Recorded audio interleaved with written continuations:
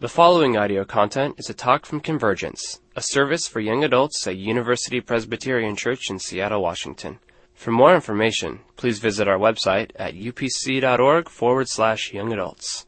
Well, we are going to have an opportunity to join this big conversation that's going to happen on Sundays with sermons and in small groups, but also here in hopefully a unique way that can add into the broader conversation that's going on. Some of you might have remembered or might know that I've talked about my grandfather before. He played a huge role in my life.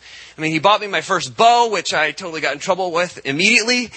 He bought me my first set of golf clubs. We had lots of great time. We went fishing together. He was a huge figure in my life.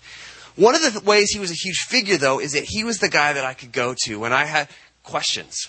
See, I'd grown up in the church and I knew the stories, and yet there are those times when you start having questions. How does this work out? Or I don't totally understand this aspect, this thing that I heard in church, or this doesn't seem to be working out. And one of the best times I had is when I'd go up and I'd have an opportunity to sit at the table with my grandfather or to go sit outside on a rock or something like that and just begin to ask questions. I have binders full of stuff as he began to help me kind of understand some things. And, sometimes what I needed was just information. It was insight. I just didn't get some things. Sometimes there wasn't necessarily an answer that would make a particular situation go away or get better, but what I needed was guidance. I needed wisdom. Someone who had walked before me, who could begin to show me the way to walk. Sometimes I just needed an example. And I think for me, it was the three of those things is what was such a powerful force in my life.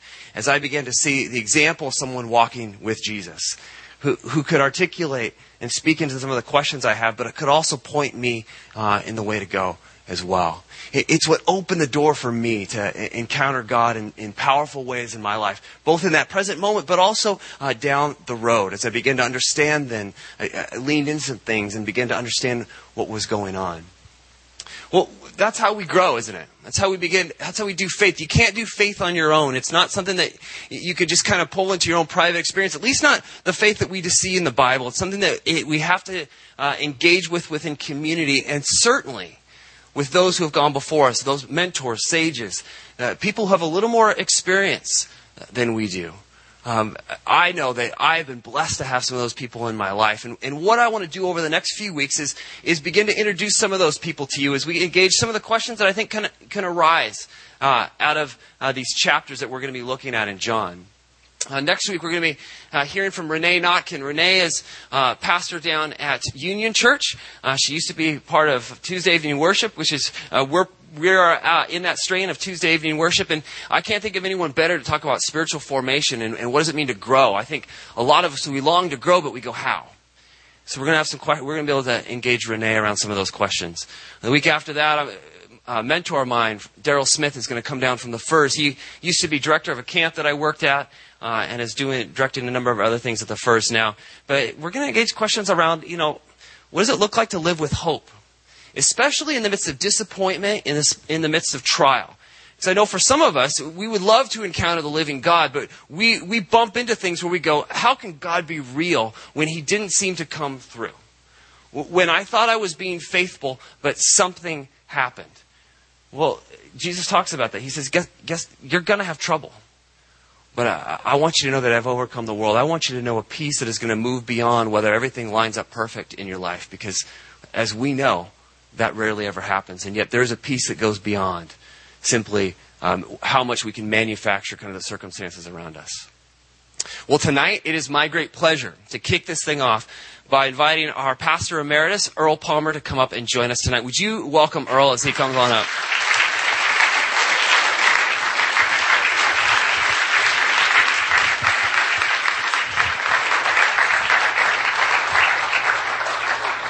Well, Earl, we are delighted to have you. I think one of the highlights for me is I think over the last 3 years are the times when we've been able to get you in here and just have a Q&A. And so that's what we're going to do tonight. I know that for me, I remember real fondly when you were still here before you stepped down, that the times when I was able to sit in your office and just pick your brain and go, well, what about this and what about this and what about this? And that was a rich time for me.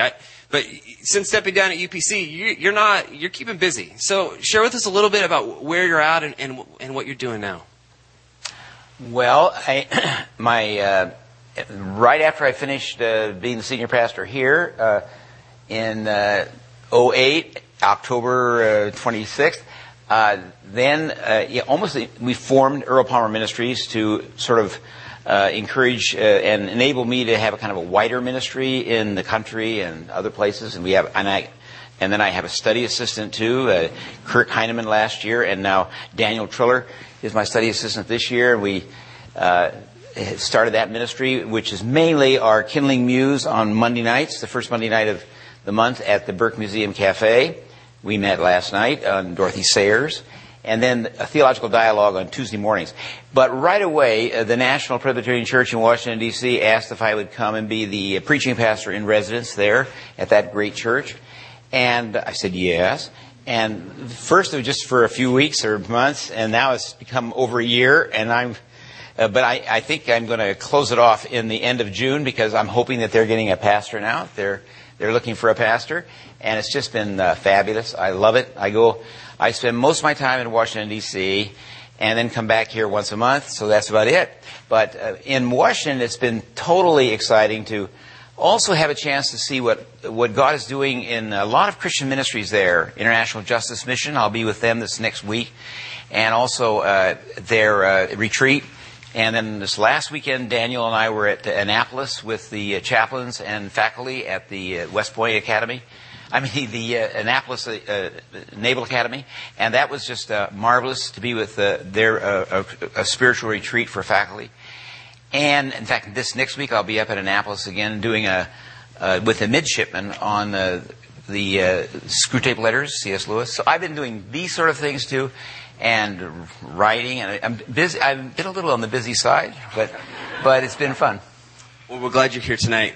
Here's how we're going to do it. Some of you know that I ask for questions, and I have a bunch of questions. Some of them are listed in the back. I'll go through a few, and then some of them I'll ask if there's follow-up questions, and then I'll take a break and a pause, and I want to open it up. If you have a question, be bold. You can stand up and then ask it, and we can go from there. But otherwise, we'll move through some of the questions that we have written down. I think it'll be a rich time. So let me pray for us before we get started. Let's do it. Lord, we're so thankful to have Earl again with us, and we ask as we seek to just ask questions that you will be able to speak into our hearts, you illuminate our minds, that you guide our thoughts to your glory. In your name, amen. Amen. Well, Earl, very first question. We know you're a fan of Lewis and Tolkien, and the question is, if you'd be any character in Lord of the Rings, who would you be? But actually, you know what? We got more important things. We know who you would be. I mean, pretty obviously, Bilbo Baggins, I think. No, I like... Bilbo's a good, decent guy. I like Frodo better. Oh, Frodo's better. Fair enough. He's a little bolder of a guy. And he's a halfling. He's a halfling. And I'm short, so I like it. I wasn't going to go there, but... Well, to be fair, Earl, one of our staff member here decided to have some fun, and so he started... You're not the only guy. So, I got thrown in the midst of there. The ruggedly... the ruggedly handsome yet tormented loner who needs a shave desperately. But just to think, it wasn't just me. I mean, Kelly and Sarah. I don't think it was just a guy's thing. We knew elven princesses. We decided not to put up. Kyle was tree beard. We decided not to put him up. It's a little too disturbing. You wouldn't sleep well tonight. Yeah. Anyways, all kidding aside, no one's a Balrog. Yeah, exactly. Well, I'm trying to think. Was that Dave? I think it was Dave Moore. I don't know. Hey, listen. One of the questions that came up though was around this idea of faith and doubt, and I think that the person that was talking to me about this was saying, especially they were leading a group, and within the group there was a sense of not feeling like they could ask questions, not feeling like they could have doubts or even admit that or bring that up. And so could you speak to us about the role of faith and doubt, and how do you even talk about questions and doubt within the context of faith? My sense was that there was a fear that if you begin to bring that up, that faith would suddenly just fall apart. Can you speak into that? Well, yeah, I think some reflections I would like to make. First of all, be careful. Sometimes a person that has a strong doctrine that there should be no doubt really has a doctrine that God is fragile. And that fragile God is deeply offended by our doubts, or deeply offended even by our mistakes or our disobedience. He's not. The New Testament, Old Testament portrayal of God is that He's not fragile. In fact, the interesting book on doubt really is Job. And Job is challenged by his friends, his three friends, who first are very attentive to him, and then they finally start to give him advice, which is horrible, that he can only grovel. He has no right to ask any questions of God. But Job insists that he wants to ask questions of God. Oh, that I may find you, that I may make my case before Him. They say you have no right to do that. And it's very interesting, isn't it, that at the end of Job, God lines up the three advisors and says, you should have listened to my servant Job. God was not offended by the doubts of Job. And they're thoroughgoing doubts, because Job there's, as I see it, there are three kinds of doubt. Moral doubt, which is Job's feeling that I've got a raw deal here. It's not fair. And then there's intellectual doubt. Intellectual doubt is, I suppose, Thomas's doubt. Is it real? Did it really happen? If the man that I know, Jesus, if He's alive, I'll believe. But I wasn't there. I've got to be sure. And that's an intellectual question. And then there's interior doubt. That's maybe the worst of all. And that would be Peter's doubt of himself. I know that Christ won a victory. I have no questions of that. But what about me? I denied Him 3 times. So you take those 3 kinds of doubt, and then maybe there are more even beyond that. But the question is, it's a part of my life journey. And the New Testament is not jarred, nor is our Lord upset by doubts. Here's an example. The greatest faith statement in the Bible comes from John the Baptist, who says, "Behold the Lamb of God who takes away the sin of the world," and makes this profound announcement of who Christ is and baptizes Him. And the greatest doubter in the New Testament is John the Baptist. Are you the Messiah, or shall I look for another? You can't ask for a more despairing mixture of moral doubt, intellectual doubt, and interior doubt. Have I made a mistake? Should I have done what I've done? And yet our Lord's response to John the Baptist's question and doubt is to call him the greatest prophet. And then to show to John, because John's in prison, when he asks the question, and says, show John what I'm doing. And then go back and tell him, take no offense. Trust me. And you know, it's interesting to me. I like what Helmut Thielicke says. He says John the Baptist is the man of greatest faith in the New Testament, and he's the greatest doubter of the New Testament. And because he doubted the most, because he knew the most. Now, it's funny. If you don't know very much, then your doubts may not be as substantial. But if you know more, and if you've made more affirmations, and then your doubts are more substantial. But they're all, both substantial and insubstantial doubts, I think are a part of your journey. And my approach is to write it out and keep gathering information, keep gathering witness to the faithfulness of God and His goodness.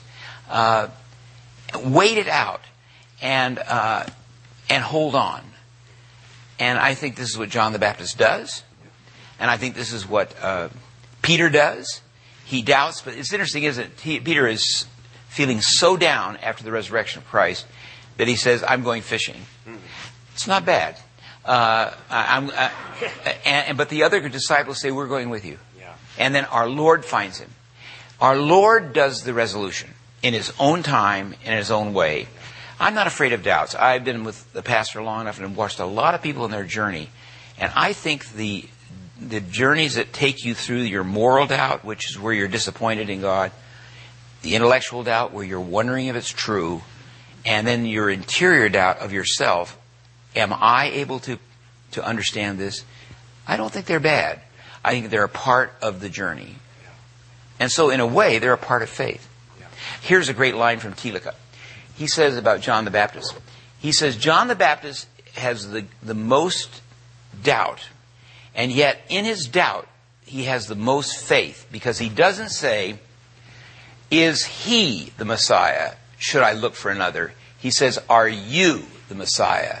Should I look for another? And so Thielicke says, he asks his question toward Christ himself. That's faith. Yeah. Though he's saying his doubts to Christ. Yeah. That's what Job is doing. Yeah. Oh, that I knew where I might find him, that I might make my case before him. Yeah. I am not happy about the way this is going, and I want to argue with God. Yeah. His friends say you have no right to do it. And yet God says, oh yes, he does. Yeah. No, I think doubts, when they are pointed to Christ, are faith. Yeah. Yeah, I think, yeah, thank you for that. I don't have anything to say. No, well, I would say, the thing I appreciate about, especially that last comment about to God, is I think that's what I see in the Psalms. That's what they're doing, is that there is a sense of, and this is when we're talking about not just a set of beliefs, but we're talking about a person. And so there are times when I even might have some doubts within the context of marriage, but if I take them to Shannon, then they can be resolved. And I think what I see in the Psalms is I'm looking to God. God, what is going on? Yeah. Why do the wicked prosper? Yeah. And it strikes me that what you run into then is a more robust God than what you knew before. Yeah. Well, I know that there was a couple people that had questions with that. So I don't know. Are there any follow-up questions to that? Yeah. Maybe, Earl, could you reflect, hopefully this will be fair, could you reflect on the sense that sometimes when we look at Bible characters, we think Joseph or something, or Jacob, that we think we can only see, they have to be pillars and there's nothing wrong with them because they're in the Bible, therefore they are prime examples, and yet we start looking at them and we realize that they're broken people as well. Can you talk about the sense of whole life characters and how that guides us? Yeah, I think that's a good question, because I think there are no non-flawed characters in the biblical account, which is remarkable in terms of ancient histories. One scholar made the interesting observation with regard to the difference between Jewish poetry, which produced the prophets, produced the historical narratives of the Old Testament, and Egyptian hieroglyphic, which tell the story of Egypt. But there's no flaw in any Egyptian pharaoh. Even in the art, there are no warts. There's nothing in any way flawed. In Egyptian hieroglyphic, they evidently won every single battle, but we know they didn't. Now you come to Jewish history, and you get an amazingly different kind of history. You have a history that points up the flaws of the characters, every single one. The greatest man in the Old Testament has got to be David, and he is the worst man in the Old Testament. He arranged with treachery for the murder of a man who would have died for him. Can you think of anything worse than the treachery of David?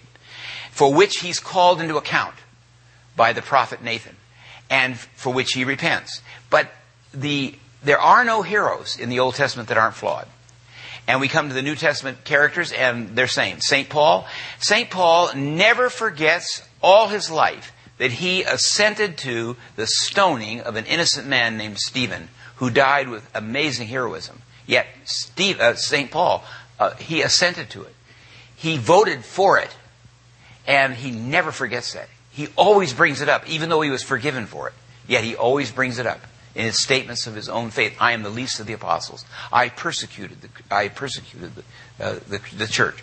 And Peter is, as you know, is a flawed hero. And we already referred to that. And you name any New Testament character you want. And I think that is the beauty of the New Testament accounts and the Old Testament accounts, is that there is, and the New Testament historical writers borrowed that from the Old Testament historical writers that said, we're going to portray these people as they really are. Yet, I'm not saying they don't make heroes out of them, but still there's that sense of realism there too, which is quite remarkable, really, when you think of it. In other words, the doubts are there, and they're a part of the journey. Now, why? Because even in Genesis 1, one of the good decisions God made in Genesis is to create us. And the second good decision he made, notice he called it good, in fact, very good. He gave us dominion. That's the first freedom word of the Bible. In Genesis 1, he gave Adam and Eve dominion, freedom. We get to name the animals with that. We get to the beginning of science with that. And the beginning of the human crisis with that. Because right away in the troubled garden, we make bad choices with our freedom. And yet, there we are, and there it is. So that freedom is a part of the journey. Karl Barth has this interesting description of the church. He says, we go through history in belief and in unbelief, in understanding and in misunderstanding, in obedience and in disobedience before the lofty good, the gospel that's given to us. But notice that portrayal of the church. Even the church is a mission field. I mean, the church is in crisis. The church, the believers, you think about it, there's no letter in the New Testament written apart from the problems of the church. And so I love that. I just love that realism that faces up to our journey of doubt and our journey of faith. Faith and doubt go together. So how do you not get stuck in doubt? How do you begin to reconcile some of those doubts and questions that come up? Work with them. Ask questions. Study the text. Pray. And do what John the Baptist did. He made the best move he could make. He was in prison. After all, Herod has him there and he's going to be beheaded. And he sends his disciples to Jesus in Galilee. John is now in a prison in Judea. And he makes the best move he can make. Are you the Messiah? Shall we look for somebody else? I mean, can you think of a more poignant doubt from a great man? And Jesus honors him. He does not say, oh man, what a guy. Now he's doubting me. No, what a great man. And in fact, he says, what did you go? When you went out to see John the Baptist, did you go see a reed bending in the wind? No, you saw a great man. In fact, the greatest of all prophets is John. Jesus honors him. And then he says, and then it's interesting. Then the text says he went and healed people. And then he says, tell John what you've seen. And he gives him a hidden quotation from Isaiah 61. Tell John that the poor have good news preached to them. That the captive hear about release from prison. Tell them that. And tell them not to be embarrassed about me. And I think that satisfied John. No, bring your doubt to Christ. And to your friends. Again, aren't you glad that when Peter, in his doubt, just said, I'm going to Galilee to go fishing, and Thomas, James, John said, hey, we're going with you. When you got a friend who's in doubt, don't abandon him. Stick with him. Help him through it. Bear witness to your own discovery of how God's faithful. And isn't it interesting? The resolution of doubt is mainly the discovery of two things about God. His goodness and His faithfulness. The two great themes of the Psalms. And the goodness, that's the love. And the faithfulness, the durability. He's not fragile. See, God is not fragile. And that's why I think it's very important that we in the church should not create a myth that if you really had faith, you wouldn't have doubts. Here's a Pascal quote. Absolutes are impossible for us. Therefore, you can never have absolute faith. You can never. You always know as much of yourself as you know, trusting as much of Christ as you know. But you never have, only God is absolute. Our faith is therefore always relative. It's always a part of the journey of our human freedom. And trusting in the faithfulness of God and His goodness. And I think those are the biggies. The big thing is to trust and to discover the goodness and the faithfulness of God. And I think, and then put your weight on it.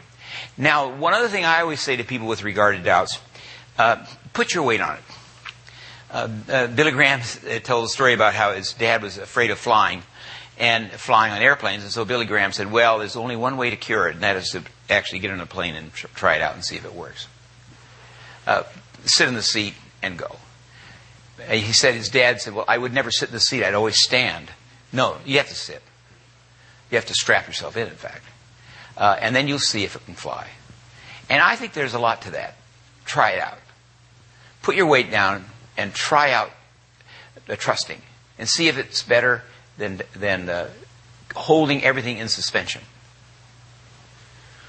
We're going to move on a question, but I feel like what I want to affirm within this room is that robust faith, that encountering God is not a matter of being perfect, living the perfect sort of life, or never having any questions or any doubts. And I think we come under the illusion somehow within the church that, and maybe you might be in here and you feel like I don't belong in church because I have questions, I have doubts, and by the way, I'm a broken person. And so the reality is that we are all saved by grace, and we are all living in a place between faith and doubt, and yet God is continuing to show himself to be robust enough to deal with the real realities of us. I like that. I love the word robust. That's the word to use. Yeah. God is not fragile. The God of Job's advisors is very fragile. Yeah. And I think that's a sad that's the sad commentary on their faith. Yeah. They think he's so easily offended that he will simply fly off the handle. God is not easily offended. Well, and to pick up on what you were saying, I feel like a lot of times this comes up in the context of disappointment and tragedy and hurt in our lives, and yet what I've discovered is a God who is more good than I ever knew before. On the other side of that, more robust, more good, more faithful than the God that I knew before, because I've seen him in the context of difficulty. Yeah, that's an interesting point too. I think with regard to moral doubt, and moral doubt probably is the most painful, where I'm doubting God. C.S. Lewis went through that, and he wrote about it in his book, A Grief Observed. He said, I know God exists, but I'm wondering if he's good.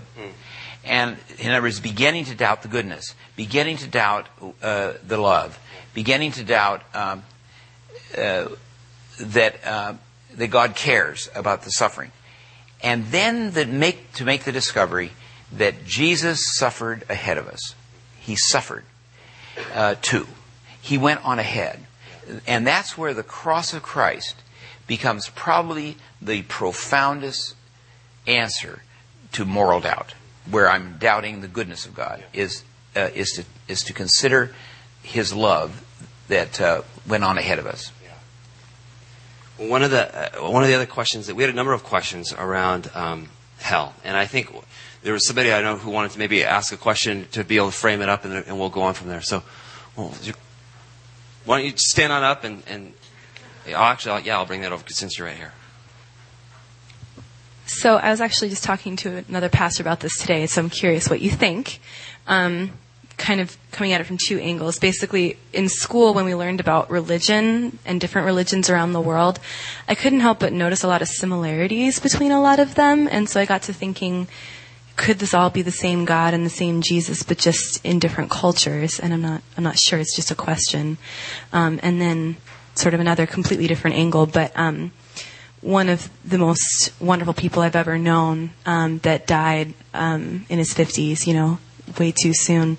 Best person I ever knew, but he wasn't Christian, and so, I don't know where he is. So kind of just those questions of like, I know Christ to be true, and I know that to be the most accurate and what works for me, but I wonder if it's the be-all, end-all, as a lot of Christians say it is.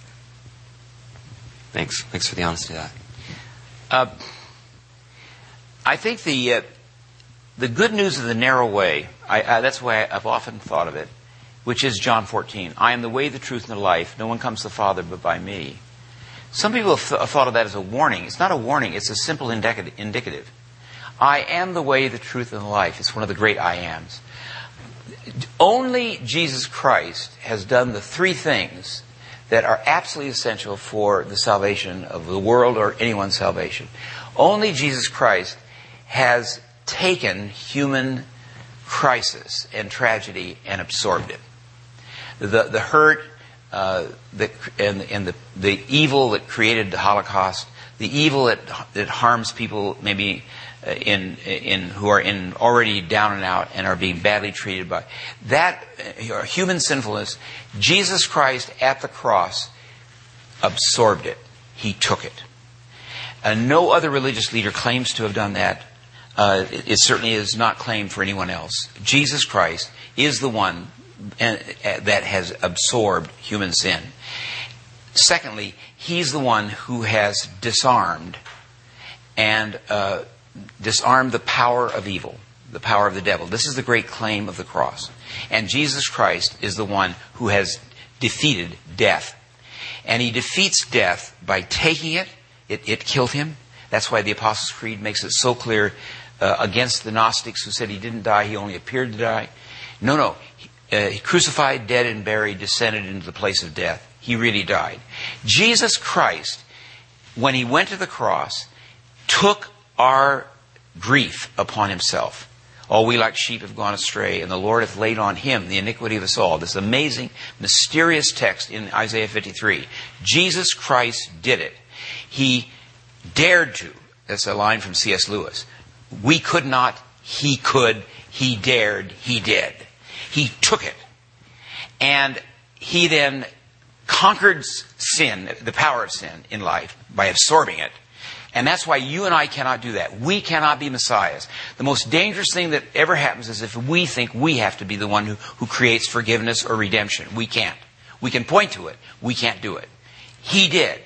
And he did conquer the power of the devil. That is the battle of Armageddon. That is the defeat of Satan that Martin Luther wrote about in A Mighty Fortress Is Our God. One little word shall fell him.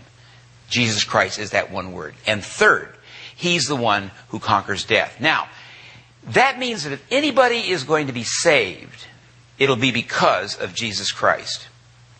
Now, here's the good news. Jesus Christ is very generous. He's more generous than we are.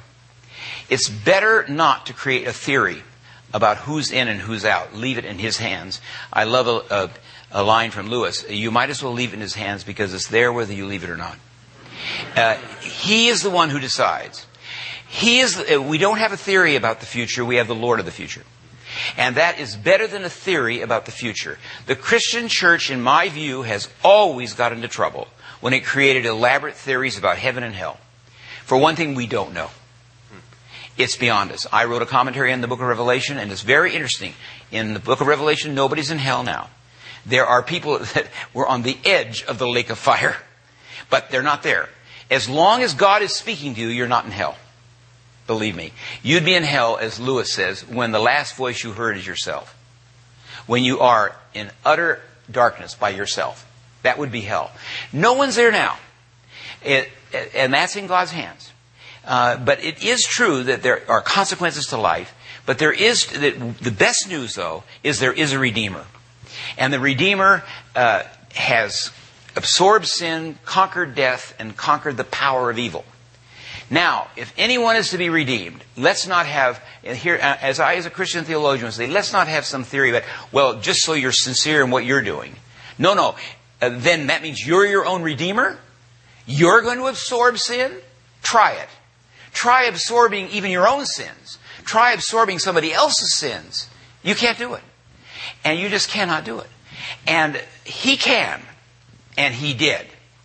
And therefore, we have good news. That if there is any redemption, it's because of Christ. Now, it's in his hands how he chooses to do it. And I agree with Lewis, there are going to be many surprises when you go through the door. And I think Lewis is right. There will be many surprises who we see there. Maybe some people that we thought we'd see there, we may not see. And some people we didn't think we'd see are going to see. Because he gets to decide. And I find that is very comforting to me. Now, what about that person that you loved, that you said died, you felt not even in faith, maybe in the crisis of faith? And by the way, how do you know how he died? Be careful. But I'll tell you one thing you can do, and I'll give you one of my favorite theologians, Helmut Tiedeke, put it this way. There are limits to what we may say. There are no limits to what we may pray. You have a right to pray. And by the way, your prayers count. Your prayers are very important. St. Paul said it. He said, I thank God that with your prayers and the choreography of the Holy Spirit, it's worked out for my help. He says to the Philippians, your prayers matter. So you have a right to pray. Cast all your care upon him, for he careth for you. Now, here's a care you have. Someone that you care greatly about this in the crisis of faith. Pray for them. Ask for God's blessing. Ask for God's forgiveness. Ask for God's help. You and I have the right to do that. We don't have a right to build a theory That was what was wrong with universalism. Universalism says, everybody is automatically saved because God is so good. Well, I'll tell you, God is so good, that is for sure. But my theory of universalism isn't good. It's just a demeaning theory. It demeans the dignity of every human being. And it says people are really automatons and they're all just programmed. And some people thought, oh, that's predestination. No, it isn't. God's predecision does not take your freedom away. Nor does it take, here's a great Bart line, God's predecision doesn't take your freedom away, and it doesn't take His freedom away. Now remember, God can do what He wants to do. And that's what our Lord is saying, I am the way, the truth, and the life. I'm the one that does the redeeming. That's our good news. Frankly, I'll tell you something. I am more comforted by knowing that the Lord of all the earth will do rightly than for me to build some theory about heaven and hell that maybe comforts my group and then puts some other people in a bad spot. I'm just not going to play that game because I can't. Here's a great line. The dividing line is hidden from us. So respect that. And yet we get to preach the good news that because of Jesus Christ there is redemption. And our freedom is preserved. And we are held accountable. Okay, that's life. We already knew that anyway. Does that help? I could do some follow-up questions on that. You covered most of it, but are there questions in the room that you want to ask? Yeah. Well, maybe her theology itself needs to be the theological final point needs to be pulled back. For one thing, I would say this to that person. I would rather trust the goodwill of Jesus Christ with your parents than anything else I could say, because I know He's good. And I know His graciousness and His goodness has been shown at the cross. He said to a thief who was dying, Amen, I say to you, today thou shalt be with me in paradise. That's without baptism. That's without church discipline. That's without anything that thief did except, Lord, help me. Wow. That's how good Jesus Christ is. And also on the cross, He said to, as He was being crucified, Father, forgive them, they know not what they do. He said that to Roman soldiers. Are they in heaven? He said so. He forgave them. Our Lord has the power to do what He wants to do. And to me, that's the exciting good news about who Jesus Christ is. And I would rather trust my family or anybody else I know, and certainly all people who ever lived and wherever they are. And that's no excuse for me not growing in grace and trying to share faith with them, because I want them to experience that joy right now. Does that make sense? But I would rather trust Him than any theory I could come up with that might comfort them. Well, of course, it's pretty hard to beat Henrietta Mears. She was one amazing woman, and it's funny. I had an evening last night on Dorothy Sayers, another amazing woman. But Henrietta Mears, I'm going to do a Kindling Muse some night on Henry Mears, because Henrietta Mears, she is true. I don't know how to beat that. We were in a meeting, and we were all young people going off to seminary, and one guy, I thought it was impudent. He said to Dr. Mears, she was in her maybe late 70s at that time, and he said, Dr. Mears, if you're going to do everything over again, is there anything you'd change in your life? And again, without even one moment hesitation, Henrietta Mears said, I'd trust God more. Well, that's pretty hard to beat. Trust Him more. And again, trust His goodness. That's what I'm saying really with regard to that family that you're worried about. Trust God's goodness. What else are you going to trust? Where else are you going to turn? And I think that is good news. And then I guess I'd want to grow more. I love another little saying that I've used here at this church before that meant a lot to me. Father O'Callahan, a Roman Catholic Jesuit priest who prayed in a Pearl Harbor memorial service after his ship, after almost half of the guys in his ship were badly injured, and he got the United States Medal of Honor for his bravery on board that aircraft carrier.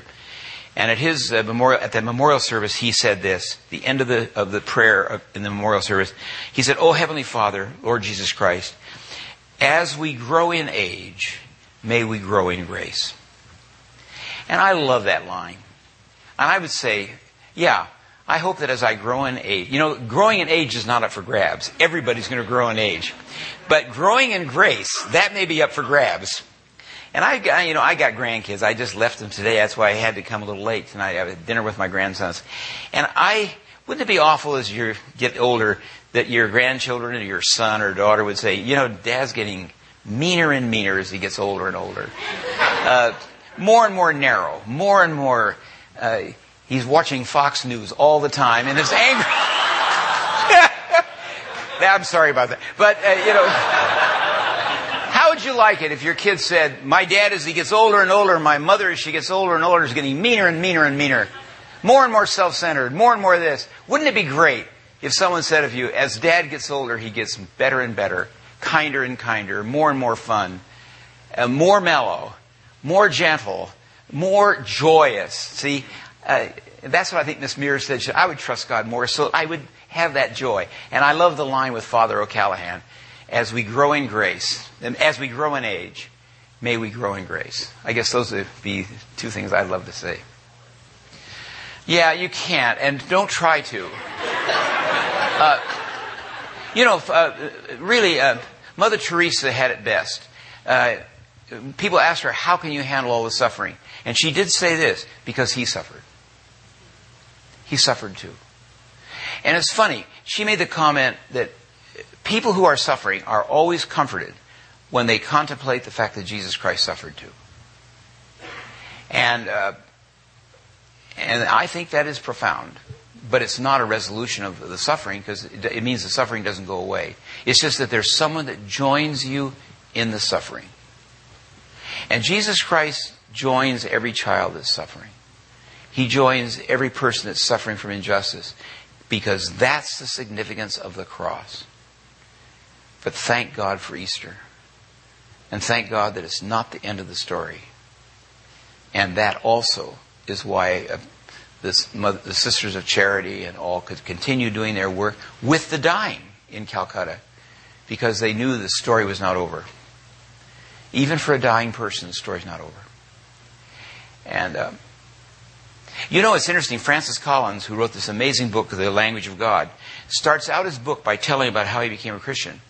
And I've got to know Francis Collins because he's in Washington, D.C. now, head of NIH. And I got to be in a meeting with him twice now in the last few years. And I just love that guy.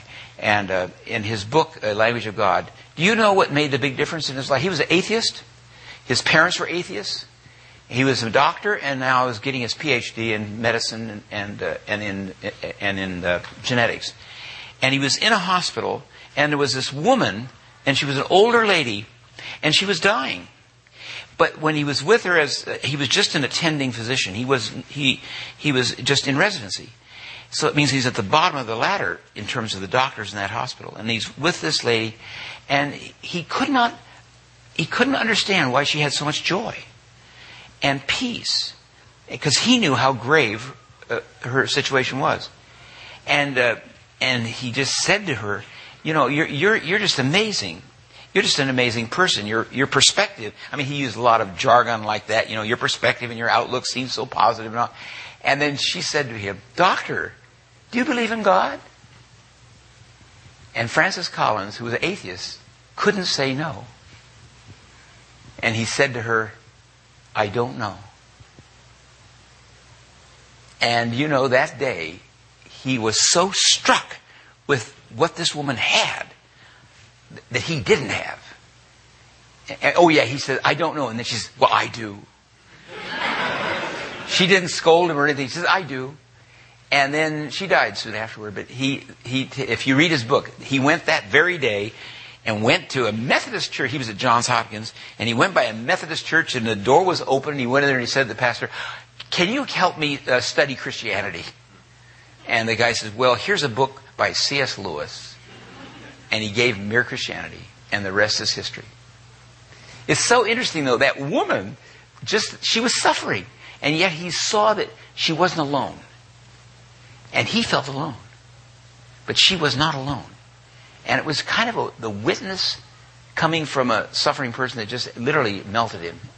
You have to read The Language of God. This man, by the way, Francis Collins, may get the Nobel Prize because, he is the one who broke the code of cystic fibrosis. He broke the genetic code. He and his researchers, which could be one of the best things that ever happened for little kids in American medicine. And now he's the head of NIH, of course. And President Obama chose him to be the head of the most powerful scientific research institution in the whole world, the National Institute of Health in Washington, D.C. That's Francis Collins. And he's a really wonderful Christian guy. But, the turning point was that lady who was suffering, who said, I believe in God. I don't know, I love that part of that story. We are out of time. Let's thank Earl for joining us this evening. Hey!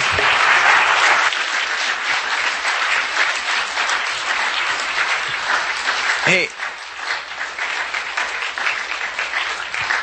would you stand and we will finish with a closing song? And Earl, before we do, would you just pray for us? Yeah, sure. It'd be great.